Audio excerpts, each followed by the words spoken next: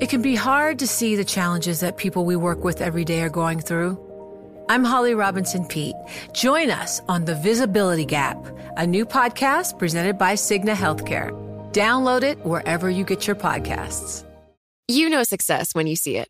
Or you think you do. The people in the spotlight. But what about those small business masterminds who succeed at making their money work harder? They do that by having a business bank account with QuickBooks Money, which now earns 5% annual percentage yield. Making your money work as hard as you do? That's how you business differently. Learn more about QuickBooks Money at quickbooks.com/5APY. Banking services provided by Green Dot Bank. Member FDIC. Only funds and envelopes earn APY. APY can change at any time. Good morning, I'm Nathan Hager. And I'm Karen Moscow. Here are the stories we're following today. Big tech earnings. They will once again be the theme for markets this week, and the NASDAQ will be in the spotlight after Friday's nearly 2% surge, and as we hear from two of the biggest tech companies. Bloomberg's John Tucker has a preview. Apple and Amazon are both scheduled to report quarterly results after the closing bell on Thursday. Investors will be watching for more about Apple asking suppliers to keep iPhone shipments flat year on year. We're also hearing Apple expects revenue to grow through price hikes for iPhone Pro models. Apple's resilience on Chinese manufacturing also of concern because of souring relations between Washington and Beijing. And investors will likely be interested in anything that Apple says about AI. As for Amazon, Bloomberg Intelligence says watch to see if strength in streaming and advertising will be offset by slowing consumer and enterprise spending. Also, anything about online shopping and Amazon's push into pharmacy and grocery will be of interest. In New York, I'm John Tucker, Bloomberg Daybreak. All right, John, thanks. Well, earnings are also very much in focus overseas, and that has Heineken investors crying in their beer this morning. We get the details from Bloomberg's Ewan Potts in London. Ewan, good morning. Good morning, Karen and Nathan. First half operating profit slumping 22% on an adjusted basis at Heineken. The world's second largest brewer reporting beer volumes dropping more than expected after its biggest price hikes in a decade. This as it struggles to pass on high raw material costs to consumers without driving them to cheaper brands. Heineken shareholders waking up to a nasty hangover this morning with shares down as much as 6.5%. More widely, we're two-thirds of the way through European earnings season, and according to research from Bloomberg Intelligence, 50% of companies have so far beaten consensus. In London, I'm Ewan Potts, Bloomberg Daybreak. Okay, Ewan, thank you. Staying in Europe, Italy's economy unexpectedly contracted in the second quarter. Gross domestic product shrank by 0.3% from the previous 3 months. That's much worse than the zero growth analysts surveyed by Bloomberg had expected. Well, back here in the U.S., Nathan, the big economic event comes on Friday with the July jobs report. Meantime, economic heavyweights are weighing in on where U.S. growth goes from here. Minneapolis Fed President Neil Kashkari says rate hikes will probably result in job losses and slower growth, and that makes him optimistic on the fight against inflation. Overall, I think that the inflation outlook is quite positive, that it should be slowly diminishing from here. But again, we've just continued to be surprised by the dynamics of this reopening economy, and so we can't prejudge it. We have to let the data actually guide us. Minneapolis Fed President Neil Kashkari made the comments on Face the Nation from CBS. Catch the program every Sunday on Bloomberg Radio. Meantime, in Asia, Karen, central banking dominated the overnight trading session thanks to a surprise move from the Bank of Japan. The BOJ has stepped into the bond markets with unscheduled purchases to bring down yields. That's after Japanese yields hit their highest level in 9 years. Bloomberg's Paul Dobson says the bank is clearly sending a message. You know, the BOJ is trying to tell us something with this move, and what I think it's trying to tell us is it doesn't want a kind of, unseemly dash for the exit here. It doesn't want to see a lot of volatility in the bond market. It doesn't want to see us out 1% yields tomorrow, even though it said that, okay, they can go up towards that level. Bloomberg's Paul Dobson says there is no clarity as to when the BOJ might intervene again, and the yen has weakened on the news. It is currently trading at 142.43 against the dollar. Well, economic data from China is also in focus, Nathan. Economic activity lost more steam in July as manufacturing contracted and the services sector weakened. That has traders expecting more stimulus measures from the government. Bloomberg's Rebecca Chung-Wilkins has more from Hong Kong. Certainly sort of pessimistic tone in terms of the data itself, but that's quite a contrast with what we've seen in the market's response, and markets really betting on the promise of policy support here. We still haven't seen many concrete, tangible sensible moves. But again, in a way, this sort of weaker data that we're seeing coming out of China reinforcing the expectations that policymakers will have to take more comprehensive actions, particularly after we've seen this sort of dovish, this tilt to a more dovish tone. Bloomberg's Rebecca Chung-Wilkins says stocks in China rose more than 0.5% overnight. In corporate news, Karen, Walmart has paid $1.4 billion to buy Tiger Global Management's remaining stake in Flipkart. The transaction values the Indian e-commerce giant at $35 billion. That's according to a letter sent by Tiger to investors that was obtained by Bloomberg News. Well, we're also keeping an eye on Mattel this morning, Nathan. Barbie, once again, the #1 movie in the country, earning another $93 million in its second weekend. Christopher Nolan's Oppenheimer remains in second, earning another $46.2 million. And in political news, Karen, former President Donald Trump's super PAC says its legal bills are piling up. Bloomberg's Ed Baxter has the story. With the number of charges against Donald Trump in the Mar-a-Lago classified information case growing to 40, his fundraising PAC, Save America, is due to announce today it has spent $40.2 million on legal costs just in the first half of the year. The group has already begun calling back donations it has made to other action committees, and there's concern that this will really dent the spending the group can do to try to get candidates elected. In San Francisco, I'm Ed Baxter, Bloomberg Daybreak. Time now to take a look at some of the other stories making news in New York and around the world with Bloomberg's Michael Barr. Good morning, Michael. Good morning, Nathan. Rip currents on New York beaches have claimed the lives of 2 teenagers in the past week. Off Coney Island, a 15-year-old boy was discovered late Saturday night after getting caught in a current Thursday afternoon while playing with his younger brother in an area under red flag warnings. Another massive search at Jacob Riis Beach in Queens on Friday after a rip current took under a teenage swimmer identified a body as 19-year-old Amadou Tim. Hours later, this man spotted the body. Just kept seeing like a little shadow out the water, and we got close. I put my flashlight on it, and it was him. According to the National Weather Service, rip currents are the third leading cause of weather-related deaths. Ukraine is apparently intensifying its drone strikes on Russian soil, hitting targets in Moscow. Meanwhile, Russia backed Ukraine's second-largest city, Kharkiv, overnight, as heavy battles were reported around a score of locations. Kyiv says Ukraine will begin talks with the United States this week about security guarantees the U.S. will make to Ukraine while its application to NATO remains pending. Former U.S. Ambassador to Ukraine, Stephen Pfeiffer, says Ukraine wants to join NATO because membership comes with military protection. I think there's a belief in Ukraine, which is correct, that if Ukraine were in fact anchored in NATO, the Russians would not attack. And so we're looking really, I think, beyond this current war. The chief of staff for Ukraine's president also said officials from a number of countries are preparing to meet in Saudi Arabia to discuss a peace plan for Ukraine that would hinge on the departure of all Russian troops. Senate Majority Leader Chuck Schumer is urging the House to include the Fend Off Fentanyl Act in its defense bill when members return in September, calling this a breakthrough moment in the fentanyl crisis. The Democrat from New York says the act will dramatically cut the amount of fentanyl coming into the New York area and the rest of the country.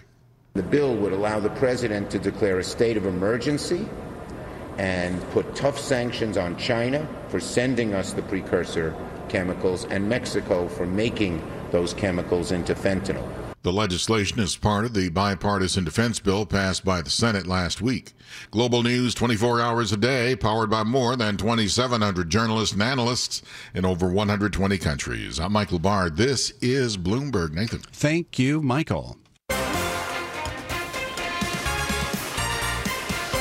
Time now for the Bloomberg Sports Update. Good morning, John Stashower. Good morning, Nathan. Aaron Judge back playing for the Yankees. Hit a home run Saturday and yet not in the lineup last night in Baltimore, not even as a DH. A lot of people wondering why. As it turned out, hardly mattered. Not when Luis Severino's giving up 7 runs in the first inning. The Orioles went on to win 9-3, and Severino, who in his first 7 seasons with the Yanks only once had an ERA of more than 3.5, now has an ERA of 7.5. This was his 4th start where he had allowed at least 7 runs. The only good news for the Yankees, the Astros, Blue Jays, and Red Sox, who are all ahead of them in the wild card chase, all also lost. Mets won, beat the Nationals at Citi Field 5-2, career win number 250 for Justin Verlander, who was then asked about his future in New York in light of the Mets' recent trades of Max Scherzer and David Robertson.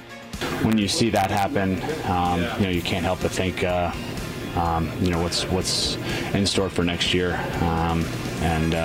We play this game to win. You want to win a championship, and you want to have the opportunity to do so. So it changes my opinion a little bit, yeah. Mets GM Billy Epler insists the Mets' recent moves are not a fire sale. Scherzer traded to Texas. The Rangers have now also acquired the ex-Yankee Jordan Montgomery from St. Louis. Aaron Rodgers coming to the defense of his Jets offense coordinator Nathaniel Hackett, who last year was the head coach in Denver, a job that now belongs to Sean Payton, who recently said Hackett last year did the worst coaching job in NFL history. Rodgers, who's close to Hackett from their time in Green Bay, called Peyton insecure. Jets play the Browns Thursday in Canton, Ohio. Zach Wilson will start at quarterback. Rodgers, as expected, will not play. John Stashel at Bloomberg Sports. You know, it can be hard to see the challenges that people we work with every day are going through. Invisible struggles like stress and burnout, caregiving for a loved one, or being misunderstood. But insight, awareness, and empathy will help us better see the issues they're dealing with. And that can make us and our companies healthier too. I'm Holly Robinson Pete. Join us on The Visibility Gap, a new podcast presented by Cigna Healthcare. Download it wherever you get your podcasts. You know success when you see it. Or you think you do. The people in the spotlight, athletes, actors, artists. But what about the people behind the scenes? You know, the ones who make it all happen. The lighting engineers, the sideline photographers, the caterers. They're small business masterminds. And if there's one thing they have in common, it's making their money work harder. That's why they have a business bank account with QuickBooks Money, where they are now earning a generous 5% annual percentage yield. Yes, 5% APY. Making your money work as hard as you do? That's how you business differently. Learn more about QuickBooks Money at quickbooks.com/5APY. Banking services provided by Green Dot Bank. Member FDIC. Only funds and envelopes earn APY. APY can change at any time. From coast to coast, from New York to San Francisco, Boston to Washington, D.C., nationwide on SiriusXM, the Bloomberg Business app, and Bloomberg.com. This is Bloomberg Daybreak. Good morning. I'm Nathan Hager at the start of another very busy week in the markets. We have about a third of S&P 500 listed companies reporting earnings this week. Apple and Amazon will be the big ones to watch later on in the week. Traders could also be looking for more clues on the policy path with the first of 2 monthly jobs reports before the Fed's next decision in September. Lots to discuss this morning with Dennis Gartman, the former publisher of the Gartman Letter, now chairman of the University of Akron Endowment Investment Committee. And Dennis is here with us now. Good morning. Thanks for being here. So it has been a tech-driven rally that has dominated this year. Can earnings continue to power stocks higher, Dennis? That's a good question, and it's a question beyond my ken at this point. I have been surprised by the strength of the stock market, to be quite honest, shocked to be even more blunt.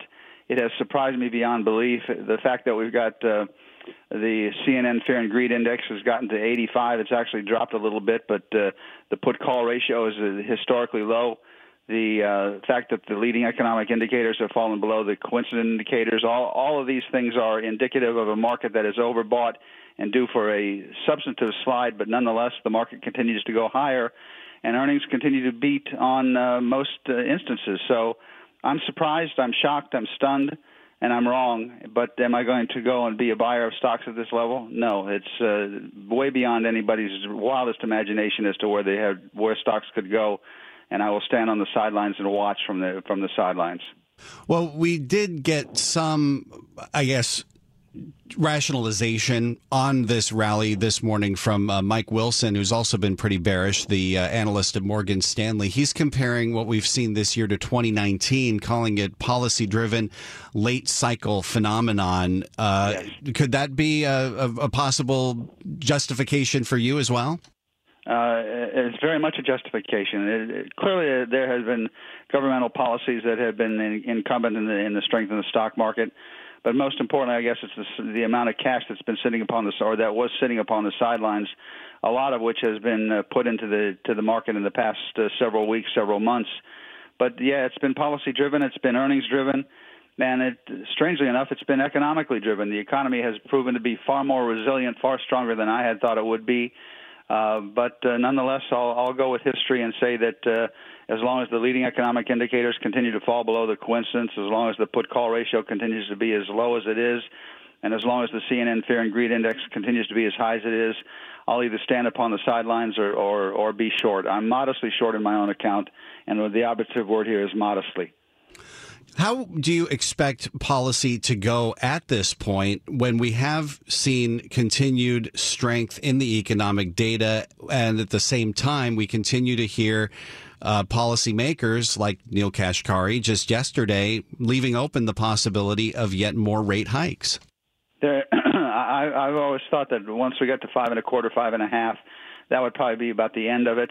When the Fed began the process of raising interest rates almost a year and a half ago, I wrote at that time that what we have to remember is historically the Fed, once they change policy and move from a new direction, take rates much farther for a longer period of time than anybody wants to anticipate. When we were at 0, I said we'd go to 5%. It was laughable at the time. Here we are at 5.25%, 5.5%. Maybe there's one more tightening to be incumbent in the Federal Reserve, but I have my doubts as to whether that's likely or not. Time only shall tell. We'll see what happens with the next two employment numbers that are coming out. The first one coming out this week. I haven't done my work yet to figure out what I'm going to anticipate for the non-farm payrolls number, but it's probably going to be a high number. There's probably one more, maybe at most two more increases in the overnight Fed funds rate. But the market is already looking towards the Fed easing monetary policy, and that's not going to happen until very late in 2024, maybe even 2025, before the Fed begins the policy of reducing the overnight Fed funds rate. Got about a minute left here, Dennis. We did get another surprise overnight from the Bank of Japan with this bond buying intervention. Do you see a read-through to the U.S. market from what the BOJ is doing? It's for the first time in a very long period of time that the BOJ is actually tightening monetary policy slightly. They're going to be, I think the term that Mr. Ueda used was flexible. They're going to be flexible in allowing rates to go higher. But Japan, being one of the largest buyers of U.S. debt securities, if they're going to be allowing rates to go higher over there, they're going to be allowing rates to go higher over here as money comes out of the United States and moves to Japan at the margin. So it's not supportive of the U.S. bond market. This is Bloomberg Daybreak Today, your morning brief on the stories making news from Wall Street to Washington and beyond. Look for us on your podcast feed at 6 a.m. Eastern each morning on Apple, Spotify, and anywhere else you get your podcasts. You can also listen live each morning starting at 5 a.m. Wall Street time on Bloomberg 1130 in New York, Bloomberg 99.1 in Washington, Bloomberg 106.1 in Boston, and Bloomberg 960 in San Francisco. Our flagship New York station is also available on your Amazon Alexa devices. Just say, Alexa, play Bloomberg 1130. Plus, listen coast to coast on the Bloomberg Business app, Sirius XM Channel 119, the iHeartRadio app, and on Bloomberg.com. I'm Nathan Hager. And I'm Karen Moscow. Join us again tomorrow morning for all the news you need to start your day right here on Bloomberg Daybreak.